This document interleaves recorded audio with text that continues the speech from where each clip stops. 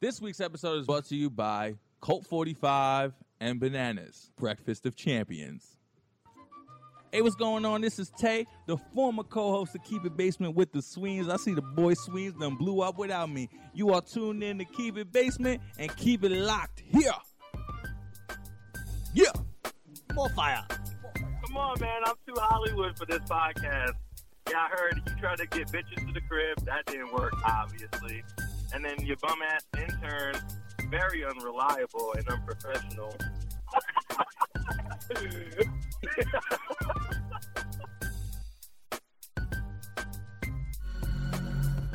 Keep it basement, man. What radio? It's Basement Radio. Keep It Basement? Put it down with Mike Sweeney. Mike Sweeney, Keep It Basement, the idiot. What's going on? This is Mike Sweeney. What's up, homie? Do you want me to shout out Mike Sweeney, or what are you, Jewish? No, I'm actually not. No, I'm not Jewish. Would it be better if I told you I was Jewish? Oh, no, you're a white kid, right? Yeah, white. Yeah, I'm white. Oh, no, I'm just trying to Sweeney. I know something. All right, so basically, you want me to shout out Keep It Basement, right? We in the building, still. Keep It Basement? Yeah. Keep it what?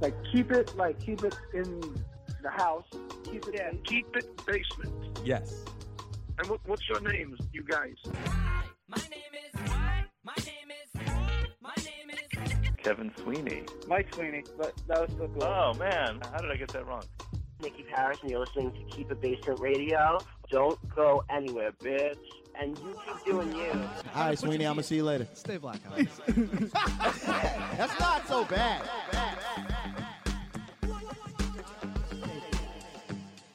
There we have it, folks. Keep it Basement Podcast. Time to make my move. Sweet taste of victory like Oprah's Bugatti. Damn, son, where'd you find this? All right, Keep It Basement here. Keep It Basement Podcast. We got Mouse Jones on. He hosts multiple events, multiple podcasts. You could talk about that. Guys Next Door with Mac Wilds. Actually interviewed him way back on college radio. Then you got the mixtape show, right, with Brandon Jinx. Is that correct? Okay, yeah, no. So that's not my show. That is Jinx and Mogul. I was just on the first episode. Got you. You go back on randomly, or? I don't know. That was literally the first one. So it seems like, they're interested. So whatever comes from that, I'm definitely with. Mogul was started by my OG Reg, Combat Jack, rest in peace. So, it's just full circle being able to work with that brand.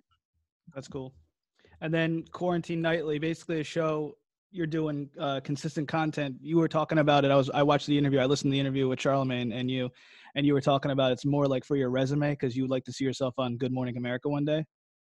Yeah. So the goal has always been to be on Good Morning America as myself. Not like a token or having to switch up who I am. So I knew, because I didn't have formal training, I knew I wasn't gonna just be. It's not like quote unquote urban or hip hop media spaces where they just respect the grind and the intuition. So I know with that I needed somehow, some way to get in there, and so I just figured having this downtime, having this pandemic, people in our community need to be kept abreast, need to know what's going on, need to know about hard news in a way that is palatable to them, but also in a creative manner where it's not like creating more fear. So I cover the news. I do it in a very like late night type of way where, I set up the stories and, give a little punchline. Shout out to my writing team, just Latasha and Dez. We're up at like 9:30, 10 o'clock in the morning on a writer's call. And then getting the show out. And then we got the interviews, just like a late night show. You throw the interview. And then I ended with a benediction. I just think it's super important to hear I'm a prominent voice in hip hop now, and I think it's important to hear me outside of hip hop spaces. Did it take you a little while to get started on that? Because like you saw people die from coronavirus, a lot of people have, and did it feel stale at first, or feel like creative, like like a little hole creatively? Like, was it hard to start creating this content and do it every night? Like once you get it going, obviously the momentum's there and it's good stuff. But like before that, was it a tough transition? It wasn't hard to start the show itself. It was hard to figure out what I was going to do. being, you know, I'm on the road with trap karaoke, and you know, especially around this season is when, you know, it starts getting nice outside. So, you know, the bookings go up, and I'm hosting everywhere. So I knew being off the road, it was like an adjustment, because I'm always on the road. So like even being around my family for this long, or being around my kids this long, it's like new. It was an adjustment, because like I usually see out like 2-3 days out the week, and I'm on the road. So it was all just a big adjustment.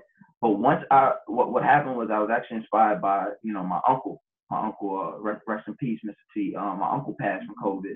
R.I.P. And, once he passed, it was kind of like, all right, I gotta do something. And it kind of like just inspired me to. He loved the news, and he was always, you know, whenever me and him link up, we talk about the news, and we'd have these long discussions about what's going on. So yeah, once it wasn't hard to. So to answer that question, no. It wasn't hard to start the show or get the show started. It was hard trying to figure out what it was I was going to do. Yeah, because there's so much negativity too out there. But you shed light on the people who pass away, and also the interview was dope. The one I was listening to, I'm going to talk about that later, like the whole legacy talk. Like that's why I wanted to have you on. I thought it was a great conversation, because originally I heard you on, I think, Brilliant Idiots or Flagrant 2, and my first impression was like. My first impression was like, yo, he's such an asshole. Like, he's so rah, and he's like in your face. And I'm like, I don't know if it's an act or not. And it's like, then I heard you on this, and I was like, dude, like, I could tell, like, it's like you got to give the fuckery with the medicine. You know what I mean? Yeah, you gotta give the candy and the medicine. No, and I know I hear that a lot. It's I think when people see that, they're just not used to it, right? They're not used to somebody being 100% themselves all the time. I'm a full and complete human being, right? So yeah, I got the rah side, like. I came up a certain way, you know what I mean? I made certain decisions that put me in certain predicaments where I had to survive. So yeah, I'm that way. And anybody who's ever been on the other side of that, they'll tell you, yeah, he's that way. But then I'm also, you know, the side of the guy who gives so many fucks about his community and the marginalized community that lives within our marginalized community. So I'm all of those things, right? I'm still a guy. Like if I could show you now, like I got a whole bunch of little vinyl pop collectibles, and I got wrestling figures. Like I'm 100% that guy. I'm a 100% human being. Like when you were talking about the legacy, it was refreshing to hear. Like talk about it. You were talking about pretty much like the gifts, and I don't want to ruin it, but the trees, fruits, and the gifts analogies. Like you were pretty much saying like you're not shit unless you put people on. I really believe that too. And you said Charlamagne does a great job at that. Yes, I mean I'm part of it, right? Like, and I think certain people have a problem with admitting that, and I'll never understand that. But once again, you know, I came up a different way. I came up, you know, paying respect to your OGs and paying respect to the niggas who was on the block before you or doing whatever you're doing before you. So I never had a problem showing respect and showing that love. So Charlamagne using it, like you gotta understand the position that somebody like a Charlamagne or a Tax or a Combat Jack or even a Schultz, the position they're in is they're extremely influential with their audience. The minute they touch you, the minute they stand next to you, that's a rub, right? That's a rub. They don't have to say anything. The minute they stand next to you, put you on that platform, that's a rub. And I always appreciate that, and I respected that. And with Charlamagne, like there just came a natural relationship. Like that's the uncle, that's uncle right there. And a lot, like I said, a lot of people feel some way about that, but it's like, for what, right? Like I don't want to be Charlamagne. I can never be Charlamagne. I think people tend to see like, oh, this guy is brash and abrasive and honest and says what he thinks. Oh, so now he's trying to be Charlamagne. It's not that at all. Like Charlamagne inspired me. Taxstone inspired me. They let me know that there's a space for guys like us to be ourselves and still tell the stories we want to tell. So with Charlamagne, I always give him those flowers because there's a lot of guys in this industry who won't matter once they're dead. Right? Like you won't matter once you're dead. If you didn't put anybody on, then you stop when you die. Charlamagne, Tax, Combat Jack, you know, whatever the issues is, Russell Simmons, guys like that, when they die, there'll be so many legacies attached to them, right? Like my dad, if he passes, I'm still here. I'm that legacy. And then my kids, that's their legacy. I don't let it die there. The same thing in media. If you don't bring nobody up under you, then you stop when you're dead. Yeah, like you were saying, Charlemagne got me to appreciate give people their flowers while they're still here. Like recently, I just interviewed Tom Green. I was on his show, just like called him up and talked to him. And he was on Rogan, right? And I just told him like, yo, I appreciate like what you do for like everything. Like he's a hip hop head, by the way, started in hip hop. But long story short, he like literally created online broadcasting, and he got like people like Eric Andre to be influenced by him, Jackass. So I was like, that's dope, man. I appreciate like everything you did, and I'm giving you your flowers while you're here, and you like appreciate it, you know? And it was you gotta do it. Yeah. And with the legacy talk, like I feel that like I feel like also like you were saying, the Schultz and Charlemagne's, it's funny because they're actually a lot bigger than a lot of these other people, and they're more open and nicer and genuine than like some of these people on the come up who are dicks and like don't give people like love or shout them out, which is kind of funny to me. It's like why they're big, I think. Exactly. That's exactly what I was gonna say. That's why, right? Like you I don't get it, right? I don't get it. Like people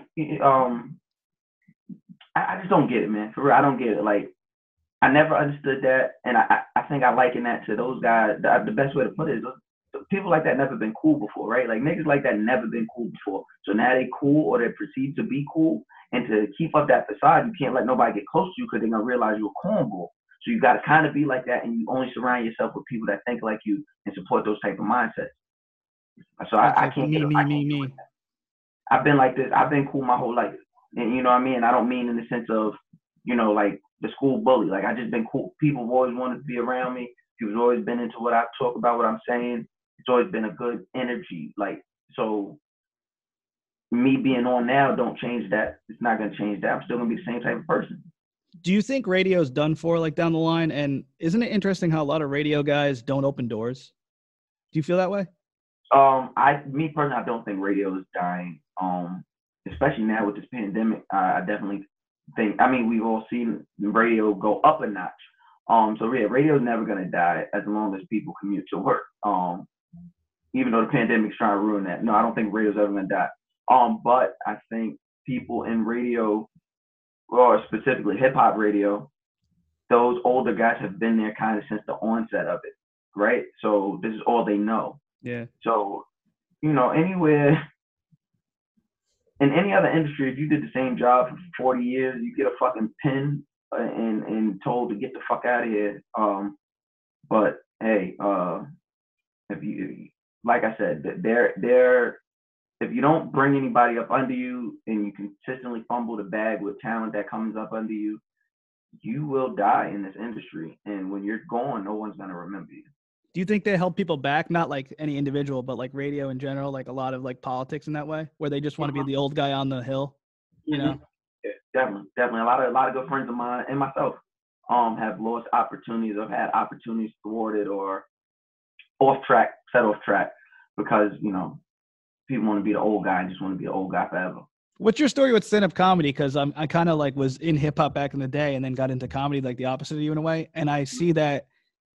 I think hip hop is so much is important. Not that comedy isn't, but I feel like being a part of the conversation is such more unique as a culture and like the fan base and everything. And with comedy, it seems like it's a great thing to get your feet wet, where you could host events and learn from the stage. But over time, it's like a hard grind to do. Yeah. So what happened was I've been like this, you know, I've quote unquote I've been funny my whole life. And like even going back to school, I would only go to school to be able to like crack jokes and kick it with the girls and kick it with my friends.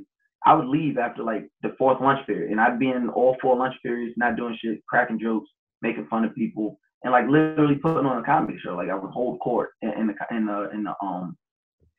lunchrooms. And so after a point, you know, you watch comedy. I've been watching like Def Comedy Jam and reruns of Comic View all my life, and just been inspired by it. And I would like steal certain Comic View bits and take it to school and watch how everybody interacts. I'm like, I like this energy. But, you know, dropped out of high school, got in the streets, went to the military. And when I got out the military, I was in Virginia for a little while. And my man was like, yo, you should really do comedy. I'm like, what? And everybody on my team, everybody in my unit would always say that. Like when we was overseas on deployment, me and my other homeboy, my brother, we would be cracking jokes and everybody would be like, yo, I need to do comedy. So I remember doing this open mic at this place called Mangoes on Newtown Road in Virginia Beach. killed, and I was just like riffing. I was up there just talking shit, making fun of people. Like I didn't really have nothing to talk about, and it worked, and I won. And then they brought me back, and then they brought me back the third week. And like, yo, you want to host? And I was like, yeah, I'll do it.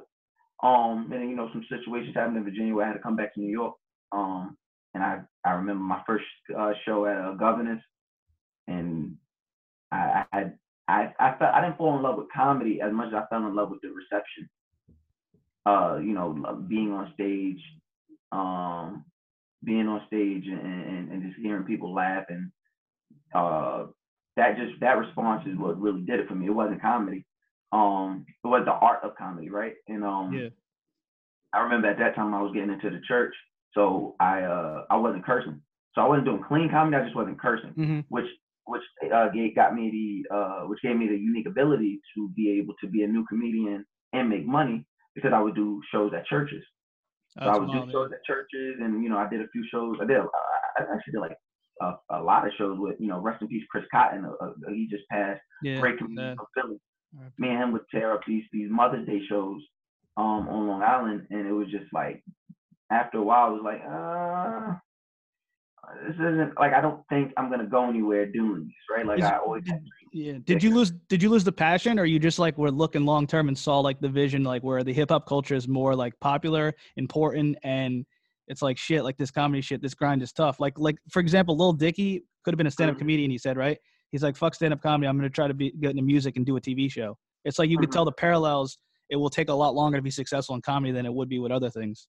No, I think with me, and this is people might hear this and be like, oh, he's such a tryhard, he's a dick. To be honest, bro, I never loved comedy. I love watching comedy, and I love absorbing comedy. I love that.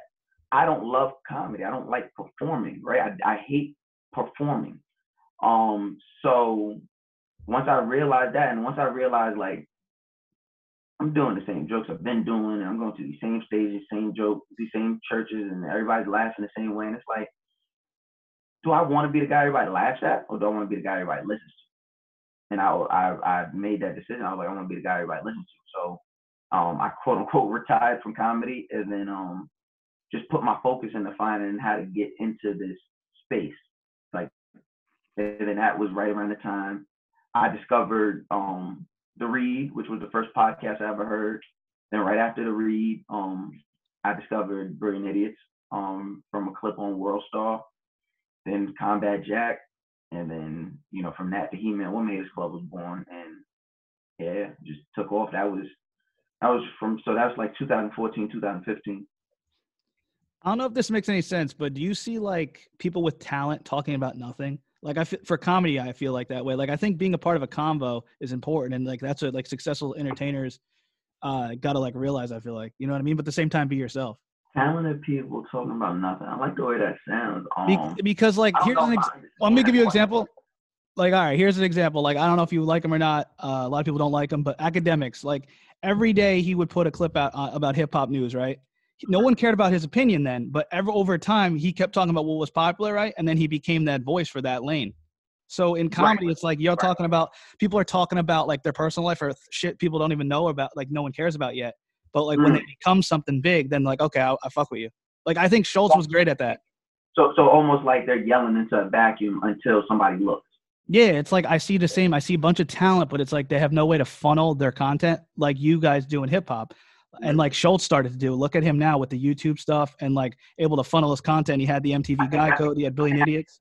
Yeah, that's what you got to do. It's that right there is what you have to do. You have to figure out a way to get it in front of people. Like I'm not gonna say lucky, but my talent and the fact that I wasn't scared of anything, and the fact that I just had this knack for pissing the right people off, always made sure that I was in the conversation. Even when like He-Man Woman Haters Club first started, I remember we were doing like 500, 600 listens a week, but it was 500, 600 listeners every week. That number never went down, right? And I think that's the important part when people begin to worry about numbers. I don't care if you do 10 a week, but if you tell me you do 10 every week, I'll fuck with you. I'll do your interview. I'll rock with you. I'll get behind you. I'll see what I can use to help you, right? Because I know you can create an audience and you can keep people coming back. Now, if you tell me you did 10 this week and then 5 the week and then 3, I'm like, I don't know about that. You know what I mean? Like, I don't know about that because you're losing. I don't care the size of the audience as long as you're building the audience. Because if you build the audience, you can always monetize that. And that's one thing Schultz showed me from afar and up close. If you can build the audience, it doesn't matter how big the audience is, they're going to follow you. All you have to do is listen, if you can build an audience of 500 people, I've seen it firsthand. Like, He-Man Women Haters Club literally was doing 600 a week, and we would just go up and up and up. We never went down, but that's because I knew how to create an audience. I knew what people wanted to hear. And even if they didn't know what they wanted to hear, I knew what they wanted to hear. Kind of like Horrible Decisions. She was on a podcast interview and she was talking about how to monetize her podcast. And she was saying that she was on Brilliant Idiots, and it upped her like following and exposure so much that they started getting revenue from it and a bigger audience. That's a good example. I really think that people overlook that, the importance and ability to network with people. Like, especially I see it in comedy, not comedy, this whole interview, but it's like, I think like who you network is so much more important than being funny or being super talented. I feel like there's a combination of luck, network, and talent, you know? Yeah, you got to know the network. If you're scared, but that's why a lot of people don't win. A lot of people have these great online platforms, but then you meet them in person, they're fucking weirdo. You get what I'm saying? Like, but if they're themselves, I respect that, because there's a lot of weird motherfuckers in comedy or entertainment. I know that. But like, I know what you mean, but like act funny in a way. Yeah, like I know the way you're saying it. Yeah. If you can't interact with humans naturally, then you don't have much hope in a jobs landscape that causes you to interact with humans. No, yeah, definitely. I feel that. And yeah, I guess this networking is important and everything like that. Networking is, I like to tell everybody, like, talent is like, because I'm not cynical and I'm not jaded enough to be like, oh, it's never about your talent. I know. But networking is a talent, and you got to be talented, man. Networking is a talent. Like, I don't mind telling people this because, I mean, I'm already where I'm at, and that's never going to change. I weaponized my intro. I weaponized my introduction coming into this shit. I was literally some dirty ass kid coming from the streets, like trying to figure it out when I got into this game, and I weaponized my intro. I looked up I looked like the gangster, so I went and I talked to the gangsters. And when you would see me talking to somebody, I didn't care who it was. If you see me talking to that person, I made sure everybody else looking around felt like I knew that person. So when I walked away, everybody wants to know who's that kid. I heard a podcast. I think it was It's the Real. Shout out to them. You said you said that it's always the people who say let's link or build who bring nothing or who suck. So how do you realize what to do or what to like who to network with? Like, how do you properly network with someone? Like, is it value for value? Like, people listening right now, say if they only get 10 views a week, or they're not big, or they're not confident in their abilities yet, but they're still doing it and being consistent. What do you say to them? Or like, how do you know who's real and who's not networking wise? I don't think you do know, right? I think a lot of it is like you reached out to me, and I mean, of course, it's pandemic, and I do my best to get back to any platform I can. So anybody who I didn't, and they're hearing this, I didn't dub you. I just didn't see it. Yeah. But I didn't even give you my pitch either. There's no need, because we're in pandemic, bro, and I know everybody's trying to get their shit off. Quarantine Nightly is only successful because people realize I'm doing something different, but it's also I'm getting my shit off. I'm getting, my name ring bells, but it's like, would they matter if it wasn't a pandemic? If these people had other things to do, who knows? So, I take full advantage of that. So I get that back. You know what I mean? So appreciate it. But as far as like knowing who to network with, from the other side, you'll never know, right? But I know if somebody tells me let's link or let's build, you want me to do something. You don't want to bring equal value. You want me to do something for you. You get what I'm saying? So I always watch that. So the people I'm most intrigued by, the people who just come up to me, and this is not to be self-serving at all. It's the people who come up to me and they're like, yo, I fuck with what you're doing. And when you say that, I might say something slick like, word. Just to see if you really fuck with what I do, or if you're lying, right? So I'll be like, oh, word. Yeah, man, because I'm this new episode with, Jesus, it's rough. And he's like, yeah, I heard it. now I know you lying. Yeah. You know, but people come up to me and let me know they're genuinely interested in what it is that I'm doing. I'll always be willing to build with you. That's the way.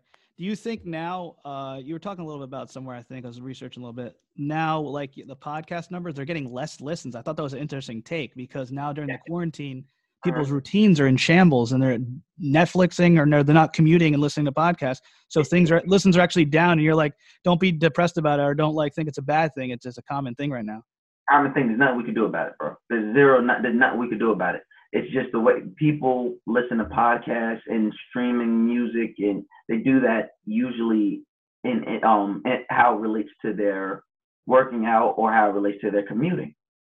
People aren't commuting as much, then those things that they did during the commute goes away with the commute. But what are you going to do in the meantime? Right? What are you going to do in the meantime? That's why I said, fuck it. I'm not going to give you an hour and a half every night. I'm going to give you 40 minutes, 30 minutes, the news and a great interview and make it as palatable as possible. And I'm going to put it out and the people are going to come, and that's all I could that's all I can promise you. That's all I can assure you. But there's nothing you could do about that but just continue to create. That's on Anchor, right? I'm everywhere. But how you like create it from Anchor or hosted it from? And do you believe you have to be multifaceted in entertainment, like and use social media to your advantage to gain leverage? That's a good question. I don't know if you have to be multifaceted. Sometimes, you know, it pays to just be a master of one trade. Sometimes, if you are multifaceted, if you are super talented, then why not be able to lean into all your talents? But I think the problem is when people don't hone their craft and then see somebody else getting successful over their craft and you try and do their thing, that's fucking weird to me. So like, I remember when I was hosting, there were like 20 people trying to be hosting. I'm the host. And now when, you know, the cream rises to the top, you see who's left.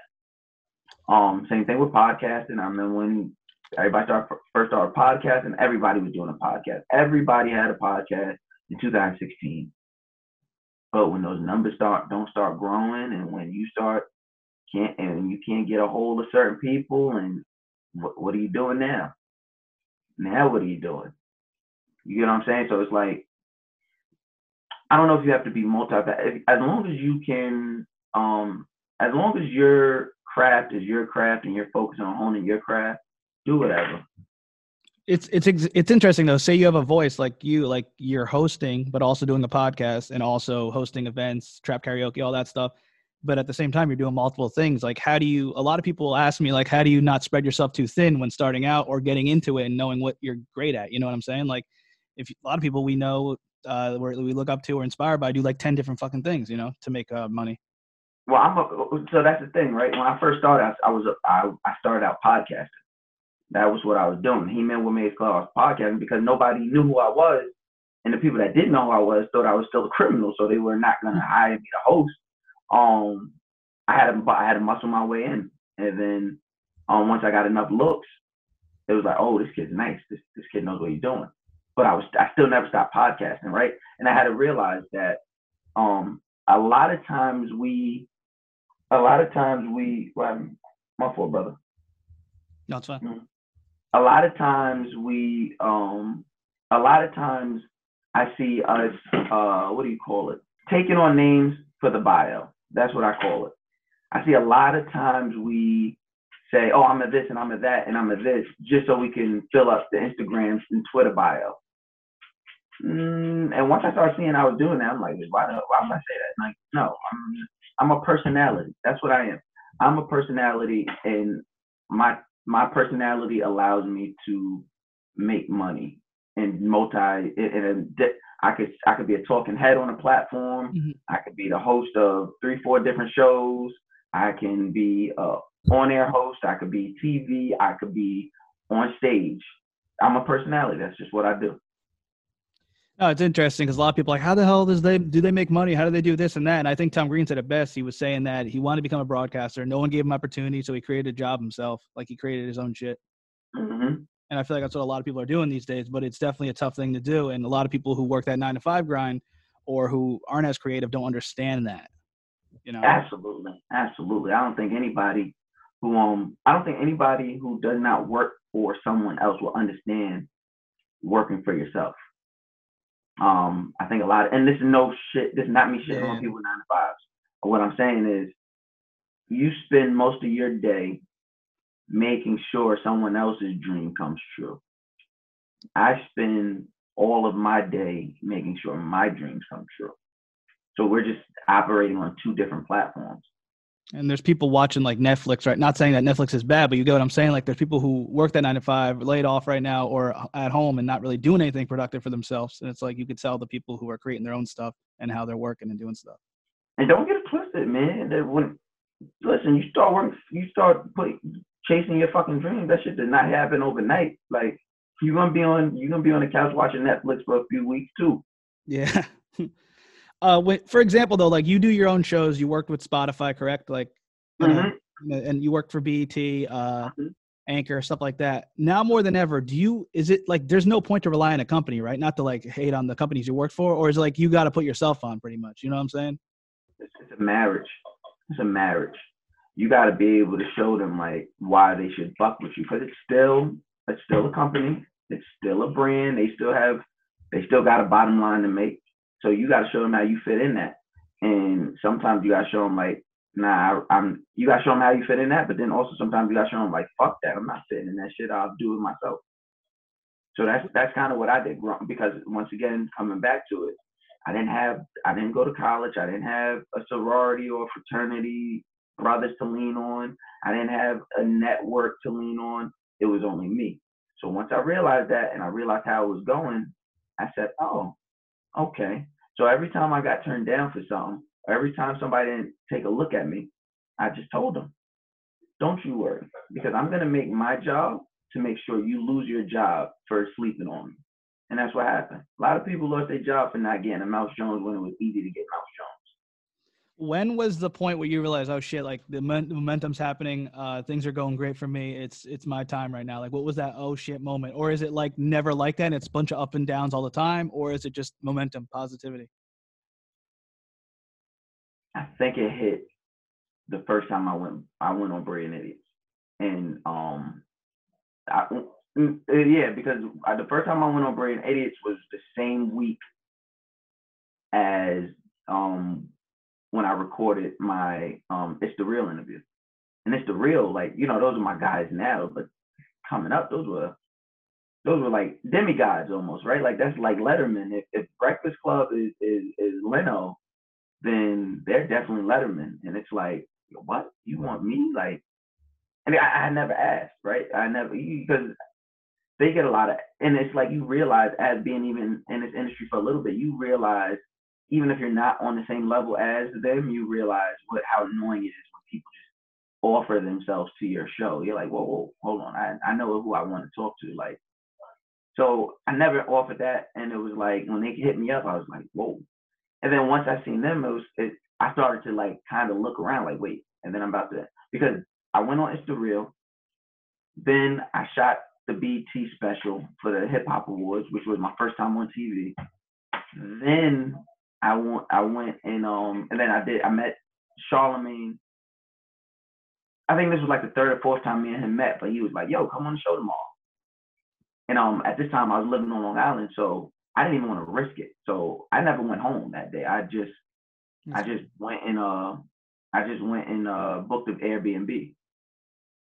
And just made sure I booked the Airbnb right near the station, and made sure I was there on time, which is very rare for me.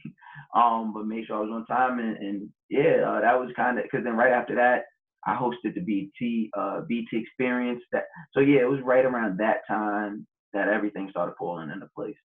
That's crazy. It happened so quickly. You know, I interviewed It's the Real way back on college radio, and I never thought they got the credit they deserve either. And like, even to this day, it seems like the industry fucks with them. And like, not to sound disrespectful, like I really think they're great and great interviewers, but I feel like they get way more love too. Do you feel that way? That's because they're white guys in hip hop. That's what I was gonna get. I'm a white guy too, and white and goofy. And it's like, I saw the lane. I was like, dude, I don't know if I want to do this, because I started with our hip hop radio show, and I started way back. And I was like, damn, it's like you got your Rosenberg, your Rude Judes, your It's the Reals, and a couple other ones. But other than that, it's like, especially during the time when a lot of that stuff was going on with activism and everything like that, you feel like the odd guy out. You don't want to be that white guy like going super hard and looking really corny. You know what I mean? And you can never look corny supporting, you know, the plight of the people you can never look corny supporting the plight of the people who you enjoy, you know, listening to their music and watching their shows and the culture you embrace. That's a very Black thing. You could never, so don't ever think that. You could never look corny you could never go too hard supporting the plight of the people whose culture you take part in, you embrace and allow them to embrace you. So yeah, never worry about that. And Eric and Jeff are two of the smartest guys I've ever met, spoke to. They're two of the absolute most talented people I've ever been a part of interviewing or had interviewed me. So yeah, they definitely get their flowers where it matters. And I think but that's not even where their mind is. They're just worried about, you know, supporting hip hop and pushing the culture forward. And that, as long as you're doing that, you'll never get sidetracked. Yeah, they do good at what they do. And it's like, you see like the opposite end, like kind of a Schultz, he says like, I don't know anything about hip hop. Like he'll always play that card. Like he's being honest. And like sometimes when the conversation gets interesting, a Brilliant Idiots, he'll be like, well, I don't know anything about hip hop and I don't claim to, you know what I mean? Like something like that. So right. So he lives like in this space within the hip hop culture, but you wouldn't talk to him about music. Yeah. Right. I wouldn't talk to Schultz about music. I wouldn't have him on a platform to talk about music in depth. Right. Maybe if I was talking about like, how do you consume the music or what music you consume, but I wouldn't have him to speak from like an expertise point of view when it comes to music. The crazy shit is though, it's like MTV Guy Code helped him out, and then Brilliant Idiots, because I interviewed him a few times in 2000, I forget when, way back. Like Brilliant Idiots was starting to pop off 2016, and you could tell like his audience was more diverse in hip hop, and then like now he's just killing it. But you could tell like Charlamagne definitely gave him that plug, and he realizes that and he loves that. Absolutely, man. You got to use what's around you, and I learned that from him. You know, I have fans. I find it so funny because, you know, I have fans that know absolutely nothing about hip hop, but they love my voice and what I speak about, and whatever it is I speak about, it just captivates them. So it's always dope to me, right, to see that. So yeah, you gotta don't get hung up, and and sometimes I guess I'm talking to myself too. Like, don't get hung up on like why people support you. Just, you know, appreciate and accept the support. Do you have problems with anyone in hip hop? Like, I know some people have issues with Lil Dicky, but others don't. Like, others like the show Dave, but others don't like how he came in and kind of, you know, worked his way in through music and then doing other stuff out of the industry. I mean, you can't blame him. You got to blame the people who let him in. Do you have any issues with like anyone like that, or like your academics? Is you see like Wayno, the guy behind the scenes music industry? You know, that's my dog. If you're asking me, do I have any issue? I don't know these people. Do I think they corny? Sure. Academics is a corn. But I mean, I'm not trying to like gain like clout off it. I was just asking about. Yeah, I get what you're saying. Yeah, academics. I respect his work ethic. I give him that, right? Maybe sometimes you got to ask yourself, what do you know? Sometimes you got to ask yourself, what are you selling your soul for? That's what my whole thing was. Say if I did War in Chirac, I would literally be killed or looked at as a jerk off. You know what I'm saying? I mean, they'll never be allowed in Chicago. If real people keep catching them in Chicago, he's gonna have to answer for that. But yeah, I 100% understand what you're saying. I just don't pay no mind, to be honest. I don't pay him that. I don't pay anybody who I don't fuck with that much mind. But there's a lot of vultures. There's a lot of people in the community eating off the community that don't do anything for the community. I know Vlad recently. A lot of people don't like him that much. He's a corn. I don't respect anybody who won't sit in a room with the people they interview. Oh, he doesn't sit in the room with them? Nah, he does it just like we're doing it right now, and then he records his voice. So if you like just, you know, close your eyes and listen to the interview, you can hear the difference. Got you. I'd sit in a room with you, but we're quarantined. I got what you mean. I got what you mean. No, I feel that. That's interesting. I didn't know that. And yeah, I know a lot of people have issues with him. I was just going to say, do you produce a lot of your own stuff or do you delegate tasks? Like say you do a podcast, right? Like a night show. I know you got some writers you were saying, but like the editing itself, like I don't know if you know, this takes hours and the whole process is like a full-time job. I do not edit. I have an amazing editor and producer. His name is Rel. Rel is he knows my voice. He knows my stickler. He knows what I like. He knows how I like to sound. He knows, like, Rel has been with me since 2017. That's dope. When I started MTV. Yeah, like 2017. He's been with me for about 3 years. Every project, no matter the budget, no matter the brand, I'm bringing Rel on board. So yeah, no, editing. I know my strengths. I know my weaknesses. So, and editing is not one of them. Nor do I want to learn how to do that. It took a lot just for me to get this set up at this at home recording setup. So, and doing all that and sending the files and shit like that. So, I'm good. Do you think networking, like the networks, for example, they don't let a show live long enough before they cancel it? Do you think that's why, like, building your own show is a great thing? Yes, absolutely. I've been a victim of that a few times. Yeah. But I also understand that everybody has a job and everybody has somebody they got to answer to. So I still don't understand why give an opportunity to something if you're not going to put your all into it. And a time period too, not a long time. You know what I mean? I've built in a day.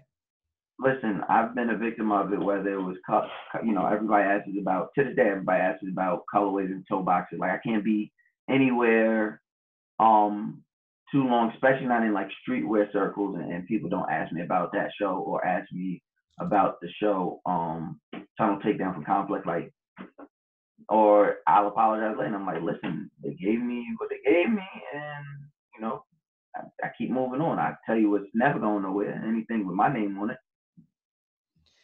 And do you look at your career, like, I know we talked about it a little bit, I don't want to kill the topic, but as one big brand or multiple things not related to each other?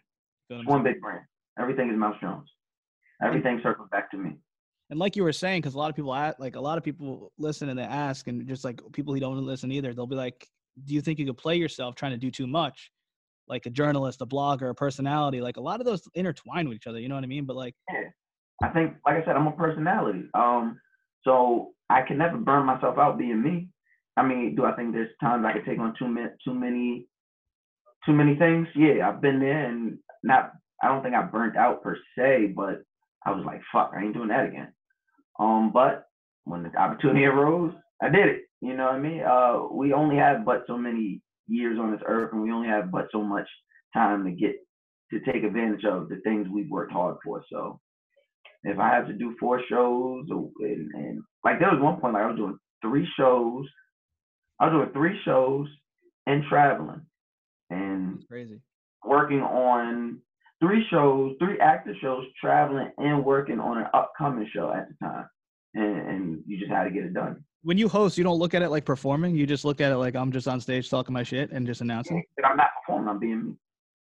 You think in comedy in a way people aren't being themselves, or is it just like an act? Some of it you're saying? It's an act. It's an act, right? Like, you're not the person you're on stage showing yourself to be. You're a person on stage to get to elicit a certain reaction from people. I'm the opposite. I'm on stage and I'm just trying to connect with you. I'm trying to show you I'm just like you, but I'm just a lot louder, and we're gonna turn the fuck up.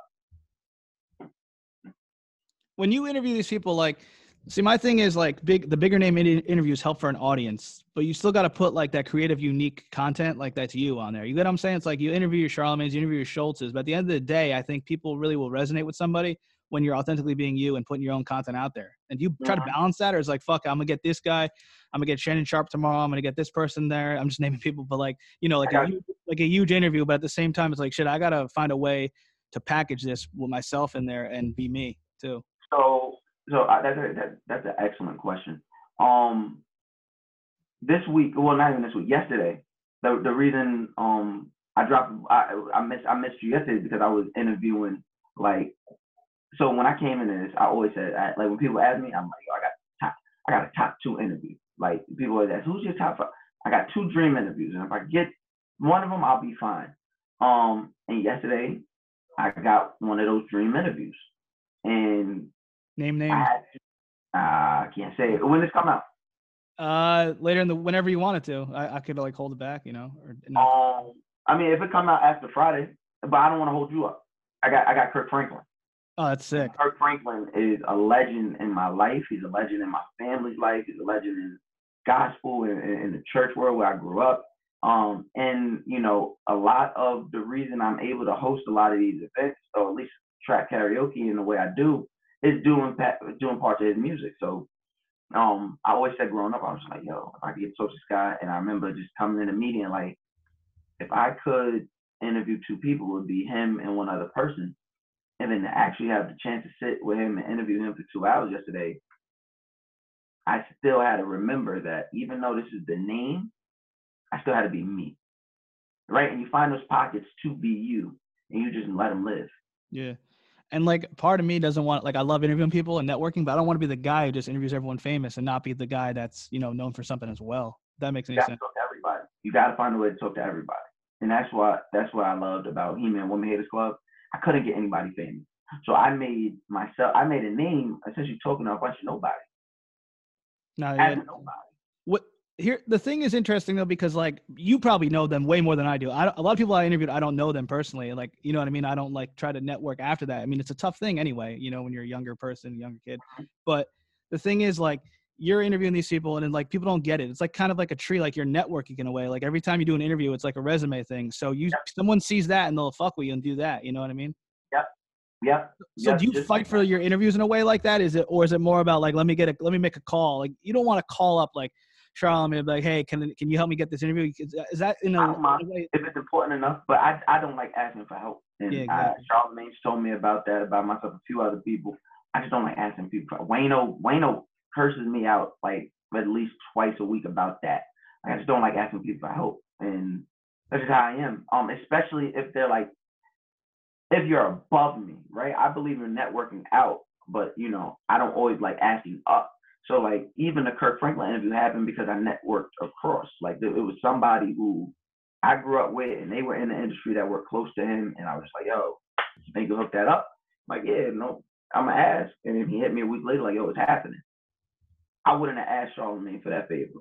But if it's an interview I want enough, I'll have to come out myself and be like, yo, you think you can help me with that? You know what I mean? Yeah, what's funny is there's some people who are dicks to a lot of people in the industry, and I realize you got to be nice to everyone because you don't know who someone knows, and they could use it against you. You don't got to be nice to everyone. You just got to be yourself. Be yourself, but I'm saying like no need to be a dick to the person who's the intern. Well, right. Nobody likes that guy. Nobody likes that guy. No, yeah. So it's like, how do you go about like, you know, you said you want to be more than just like interviewing big names and things like that, but it's obviously a great look and it creates an audience in a way. But you want them to come back. How do you create that content that's unique and 100% you, where it's like you're going to do more than you gotta just introduce them to you. You gotta let them know that you're never gonna get this anywhere else. Whether it's 20 minutes or an hour or 2 hours, people leave conversation with me like, damn, that was dope. Like Kirk said multiple times, and that was just like confirmation, like, yo, this was so much fun. I enjoyed this so much. Other interviews, you know, like, yo, like 20 minutes, and especially if you don't know me and you're a celebrity, you're like, you know, you have to kind of guard up because you hear about me and it's like, oh, what are you gonna say or what are you gonna do? Then you have this conversation and you're like, oh no, I love this. Like, yeah, let's do this again. Follow after, you know, you catch a follow after Instagram or whatever. Catch a follow after the interview, like, yeah, I got your ass, yeah. Do you, a lot of entrepreneurs talk about like value for value, and it comes off kind of lame sometimes, but do you believe in that in a way, like providing value for someone and get it in return? Yeah, no, I don't, because I don't believe in doing things out of transactionalism. You know, if I'm doing something for you, like this right here, right? You could, you know, go on in a year and become the biggest name in your space or a big name in our space. And I'm not gonna come to you like, yo, you remember I did that interview for you when I was bigger than you? So I don't do that. I don't do that. I just don't. And I know some people say the tax always tells me, be useful unless you're useless. But it's like, yeah, that's not who I am, man. Yeah, unless that's the contract, unless we have a contract that says I'm going to do this and you're going to do this. Yeah, Charlotte talked about it's okay to be used or whatever, that whole thing he says. But I was actually going to ask, I find it interesting because you know the come up. A lot of times you don't get paid for a lot of your services. And there's business people who are like, every time you don't get paid for your service, people are going to be used to you working for free. How did you transition into monetizing everything? Because that's a lot of people, a lot of listeners, they're up-and-coming comedians, up-and-coming radio people, and don't make a lot of money. And they want to know, like, how to build a brand. And they don't call themselves entrepreneurs, but I feel like in a way we all are in a way, you know? Because the problem is, and Charlamagne says it all the time, and I live by it, like, people coming up, they're unable to see an opportunity without a price tag attached to it. It's like, me personally, I know me, I've never done anything for free. Just because I didn't get paid monetarily does not mean I did anything for free. Every look I got led to something else. To this day, I've never done anything for free. Oh, so you if don't you're doing something, it's just not true. Just because I didn't get paid immediately. All right, perfect example, right? I don't know how deep you're in the industry, but you ever got paid by a brand in something called like net 30, net 60, net 90, where like they have a certain amount of time to pay you for your service? I heard of that. I heard that. Right. So you worked and you didn't get paid immediately. Did you work for free? No. I guess a good example. I don't know if it's embarrassing, but Fleshlight, I interviewed porn stars on YouTube and it got big views and exposure, and that helped me out. So I got a sponsor by Fleshlight. It's a pocket pussy. So it's like a 6-month contract in a way, and there's like incentives. If you do certain things, you get paid a certain amount differently. You know what I'm saying? So it was like that. But it's annoying to me. I don't know about you, but everything like sponsorship wise, it's all about like social media now. Like it's all like a lot of it is like social media. It's not even annoying. It makes sense because they're not industry. There's no payoff with them, right? So it's like they're not like a label. They're not like a brand. So I don't judge them. They're coming in to figure out a way to make more money. So yeah, I understand it. What do you think of like a lot of entrepreneurs? Like, I'm not knocking anyone. People like fake followings. Like, I know someone was like, "Yo, I can get you in something where you get 100,000 followers in a 2 weeks notice or whatever," and it's like brands will be hitting you up then. It's like I feel like if you had 100K followers and no talent, you might be able to be more successful than someone with talent, no following. Yeah, if those 100,000 followers were real. But it's like they might be real, right? But at the same time, they're not really engaging with you. If you're able to amass a following of 100,000 people, real people, there's a talent somewhere. That's a talent.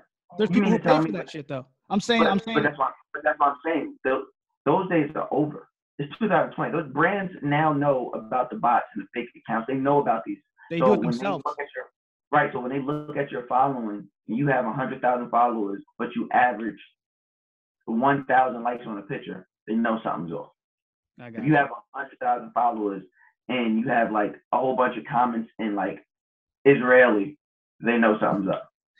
Yeah, not to make it about me, but the thing with me is on YouTube, I'll get like 70,000 views a month because of all porn interviews. Like people don't care about me per se, but they care about the funny interview, right? So if they go to my Instagram, they don't think it adds up. They think I fake YouTube shit, but I don't. It's all real. You get what I'm saying? Yeah, no, that makes sense. I think they look at the engagement, right? Like your engagement can tell me, at least me, that's what I've learned. And I hate Instagram. Like if I didn't have to work, I wouldn't have an Instagram. Yeah.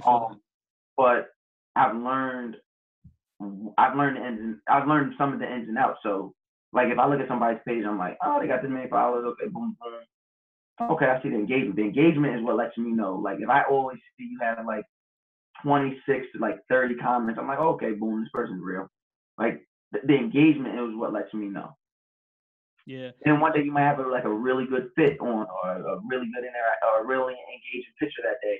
So that might go up, but it's the engagement that lets me know it's real. And also, I feel like it's in a way a resume. Like, say if you put your interviews up there, like the clips like you put up there, it's like shows people like, hey, listen, I'm fit for a show. I could do this. I could be on Good Morning America, et cetera. You know. That's all I'm doing, bro. That is all I'm doing when it comes to Quarantine Nightly. That's all I'm doing. That's the way to be, you know. And it's funny how you talked about how you want to be more than hip hop, and it's like guys like, not saying it's the real, but guys like me, other people, it's like we want to be in hip hop, and it's like there's people like you who like you're in hip hop. It's the what you call it? Grass is always greener on the other side. Not even that. No, it's the privilege, right? If we're being honest, right? Like you as the benefit. I don't know your ethnic background, but if somebody was to look at you and they'd be like, oh, that's a white guy. Oh, okay, boom. So they look at you, okay, that's a white guy. Already you have a benefit of the doubt. Already you have a privilege that's going to set you above. Even coming into our industry, you have a privilege that's going to set you or give you certain what's the word I'm looking for? Access to positions I may never have or a chance I'll never have. So yeah, I came up in the hip hop industry and I loved hip hop. And like I said, I'm not even just talking about music. I'm just talking about the vast media conglomerates we're able to create within hip hop. But I've always wanted to be bigger than that. I've always wanted that to just be a facet of what I do and not what I do. No, I get it. I want to have the biggest opinion in the world. I want to have the most important opinion in the world. And there's people like on CNN who are hip hop heads and they will support hip hop and stuff like that. It doesn't. Like I love Ari Melber. Like I love him from NBC. Love him. Love Ari Melber. Love guys like Mark Lamont Hill, who was actually on Quarantine Nightly 2 weeks ago. Last week, 2 weeks ago. So people ask, how do you get those interviews? Like if they were asking up and comers, like is it just building a network tree pretty much? To be honest. And then I'm trying to think. Let me look. My fault. No disrespect. I'm just looking at. No, it's fine. And I had a question from someone. They texted me. They want to know, how does someone on the come up even get an opportunity or chance that can change their circumstances for the better? You got to create it. I can only give you the advice that I've lived by, and I can only give you the advice from my experiences. You got to create it. Every big opportunity for me, I've created. You know, I got my little sister behind me, my dad, right? They'll tell you, like, I've created all my big opportunities, all the big chances I got that had people look at me and say, let's give him a shot. I created those. Then I've gotten existential, or I've gotten like tangential opportunities from that because of all right, now I'm in this position and I show you what else I can do and I show you I'm worth keeping on. So like, perfect example, Trap Karaoke. I've been reaching out to Trap Karaoke to like host for, at that point, 2 years, 3. I'm the host of Trap Karaoke. Gotcha. A guy by the name of Jason Mowat created it. So with that, Low Key was the host, and I was like, "Yo, let me host, man. Let me host." And the guy, Jason, would never pay me any money. What happened was I was on Twitter. I'm pretty popular on Twitter, and like I said, I'm always pissing people off, and people enjoy my tweets. He paid attention, and he was doing an event called Caption is Live, which we now do, but he was testing it out as a live show. So he was like, "Hey, I want you to come out, and I want you to be a part of this. Just a contestant." I was like, "Cool." He's seen the way I interacted, but then also I had these viral clips at the moment of me hosting these parties, hosting these events, and people going crazy. I had these viral clips going at the time. He reached out and was like, "Yo, I want you to do Trap Karaoke, you down?" I went on, I debuted in Philly in March, and then that turned into me never not being, and that led to me becoming the host of Trap Karaoke. Even, getting my first industry job at MTV, writing for TRL. I had never written on a show before. Never, ever in life, never written on anything before. How do you get that? Just the networking and opportunity from all the work you put in? Literally, I got an email from Andrew Goldstein. Probably the most amazing white guy I've ever met in my life. I got an email from Andrew Goldstein, and he was just like, "We're looking for a voice. We're looking for a voice in the culture, and I keep hearing your name." That was it. Reached out. I met with him. I started working, and then that opportunity led to me getting my show at BET, being around these people in these writing rooms, and them just being like, "No, what? Why are you writing? You're the talent." But you know what I mean? So, from my experience, you got to create it, man. If you wait around for somebody to pay you attention, you're always gonna lose. You gotta create it. You have to create it. So when I do that, everybody knows what I do. So now when I walk in a room, you know me from somewhere. You know me from the Grapevine, Trap Karaoke, Twitter, Instagram, Aux Smoke, Quarantine Nightly, Clubhouse, Guys Next Door. You know me from somewhere. You got to create it. That's a lot of shit too. It's like you're working a lot, like every night with different content. You have to, man. You have to, because I'm an actor. It's almost like playing sports. If you let the athletes, they're still working out, man. They're still working out. Eventually, it's gonna come back. I got to make sure I'm on top of my craft when it comes back. I had a question. I don't know how to butcher it, but pretty much, comedians want to be like the main star, like the Kevin Harts, right? And it's Right. like, there's people like you, I'm not knocking you at all. There's people like you who are like, you're on the stage, but you're not the main star. Like you'll be hosting an event and Snoop Dogg be performing, say, right? And it's like, how do people see that and learn how to like do that as well? Not be you, obviously, but get into careers where they don't have to be the main star. A lot of the times in entertainment, like, I want to be the main star, you know what I'm saying? But there's so many other different things they could do to get that. Because I'm the main star. I'm the main star when I have the mic. Right? So, okay, I understand that if I'm hosting an event that isn't trap karaoke or something like that, the best way as a host, your job is to make sure the crowd is entertained and they never forget this night. That's my job. I don't need my name in marquees. It doesn't have to be trap karaoke with Mouse Jones. Simplify. I don't need my name. I don't need that. I care that you enjoyed the night because somewhere I'm the star, right? You go to the podcast, you go to the podcast, who's the A-Mic? Me. You go to the shows, who's the host? Me. And I'm talking about like these digital shows, right? Like, who's the host? Me. Who is the moderator? Me. Who's the focus? Me. So I don't always need to be the star of the show. Gotcha. My job is I know when I have the microphone, you'll know who's the star. That's the way to put it. I got time for like one more question. Okay, yeah. I was just gonna say, if you were meeting someone for the first time, or someone was listening or watching you, what is one thing you would want them to take away from you? That's a fucking great question. Be willing to put the work in. It's just not easy. I could give you all the advice about other shit that's not important. What's important is when the numbers ain't hitting, when the money ain't coming in, will you still do it? And if not, this ain't for you. So you're willing to put the work in. Can I get one last question? I usually end it on keys to success, and is it passion over profit? So basically, like when I'm interviewing someone, they'll just give the keys to success, like a quick thing that they think will help people out who are listening, and then also passion over profit. Keys to success, not being pussy. You can't be pussy. You cannot be scared to hear. You can't be scared of nothing. If you want to succeed, you can't be scared of nothing. You can't be scared to hear no. You can't be scared to fail. Can't be scared. Passion. It's always passion. It's always passion. Passion is always, for me, it's always passion.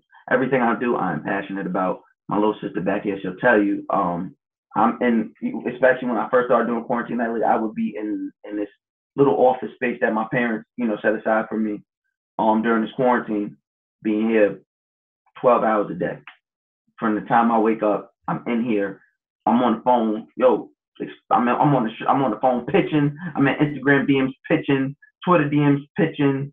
I'm recording.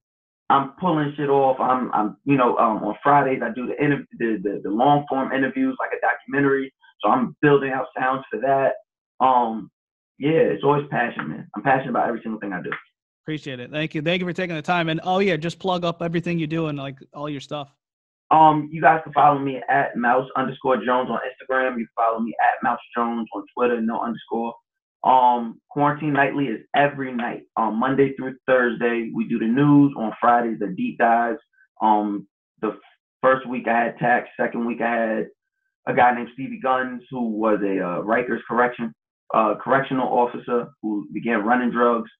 Last week I had the Waffle House hero, James Shaw Jr. This week, I'll have Kirk Franklin.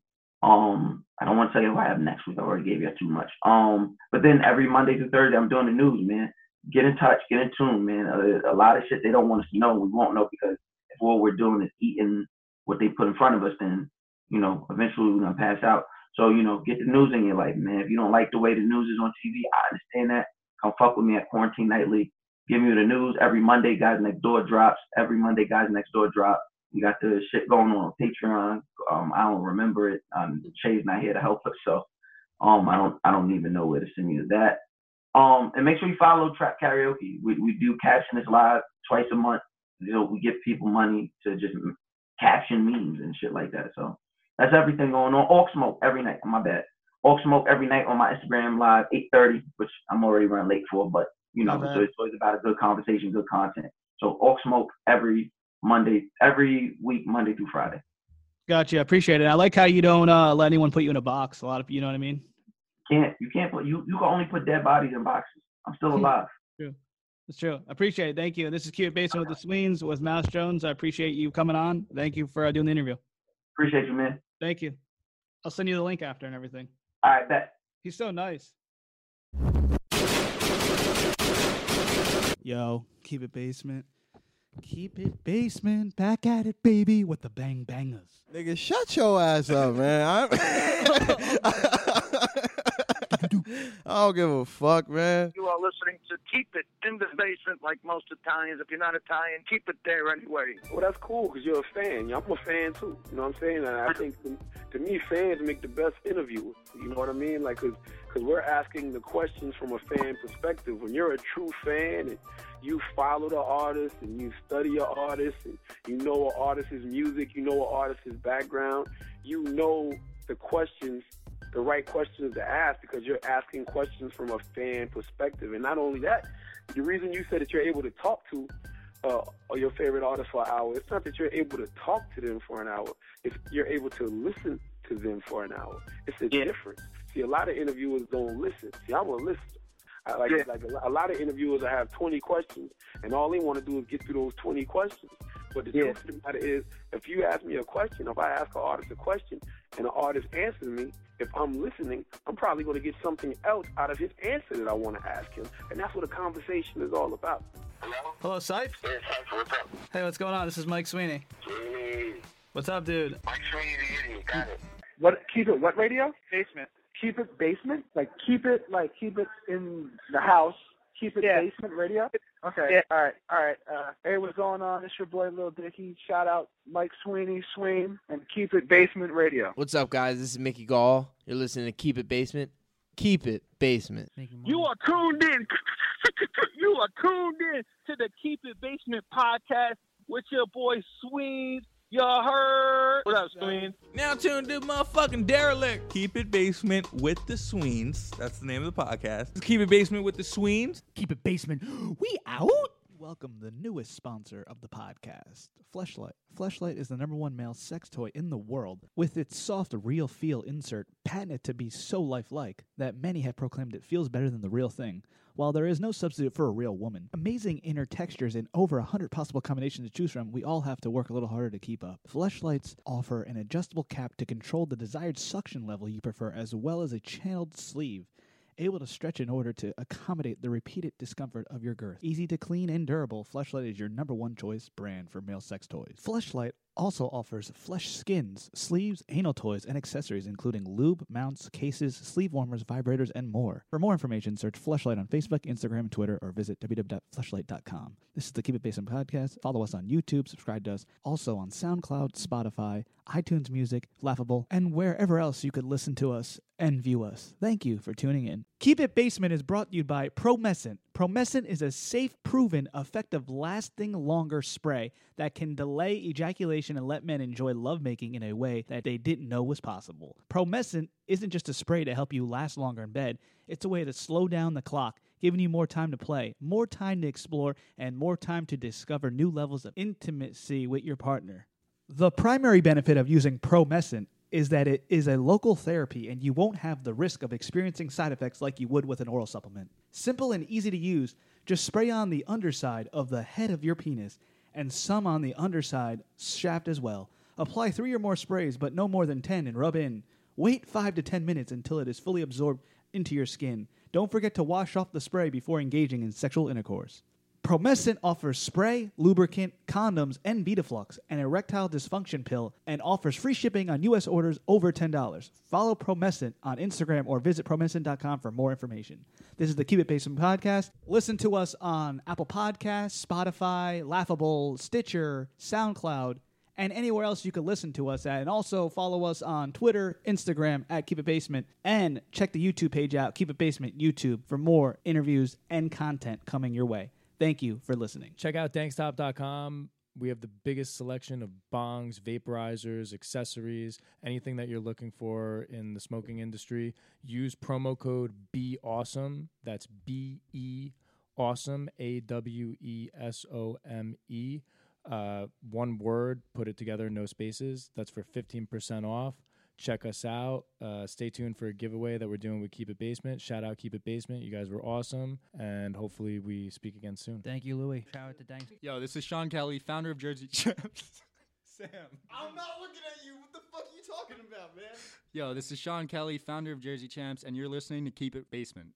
I would love to tell you. I would love to tell you that basically Mike Sweeney, the head president, CEO of Keep It Basement, fully admitted. At least you know it.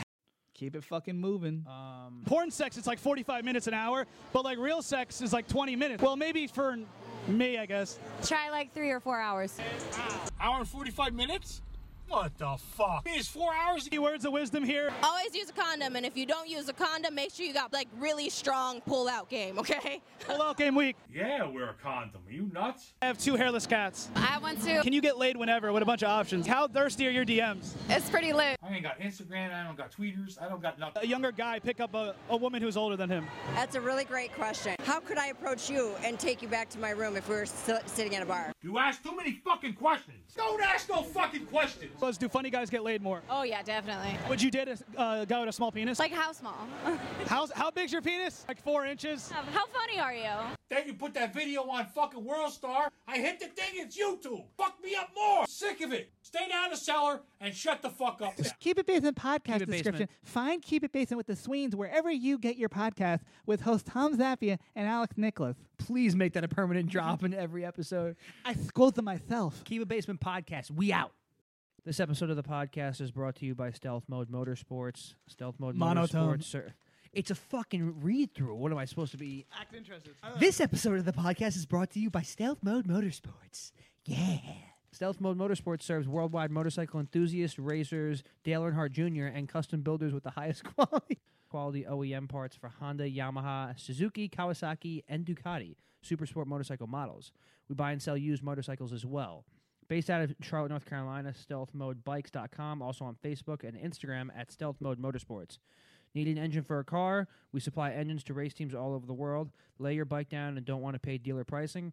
Contact us for a fraction of dealer prices. Specializing in Yamaha R1 and R6, GSXR 600, 750, 1000, ZX6R, ZX10R, and CBR 1000RR late model years. All current inventory can be found on our eBay store at ebay.com/str/stealth mode motorsports. Check them out.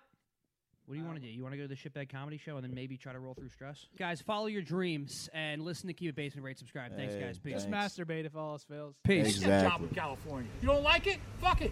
You get on a plane, fly home. That's it. Take a chance. 4 minutes at the comedy club in New Brunswick. 4 minutes. Might turn into a spot on a Jimmy Kimmel Tonight Show. You never know. You got to try it.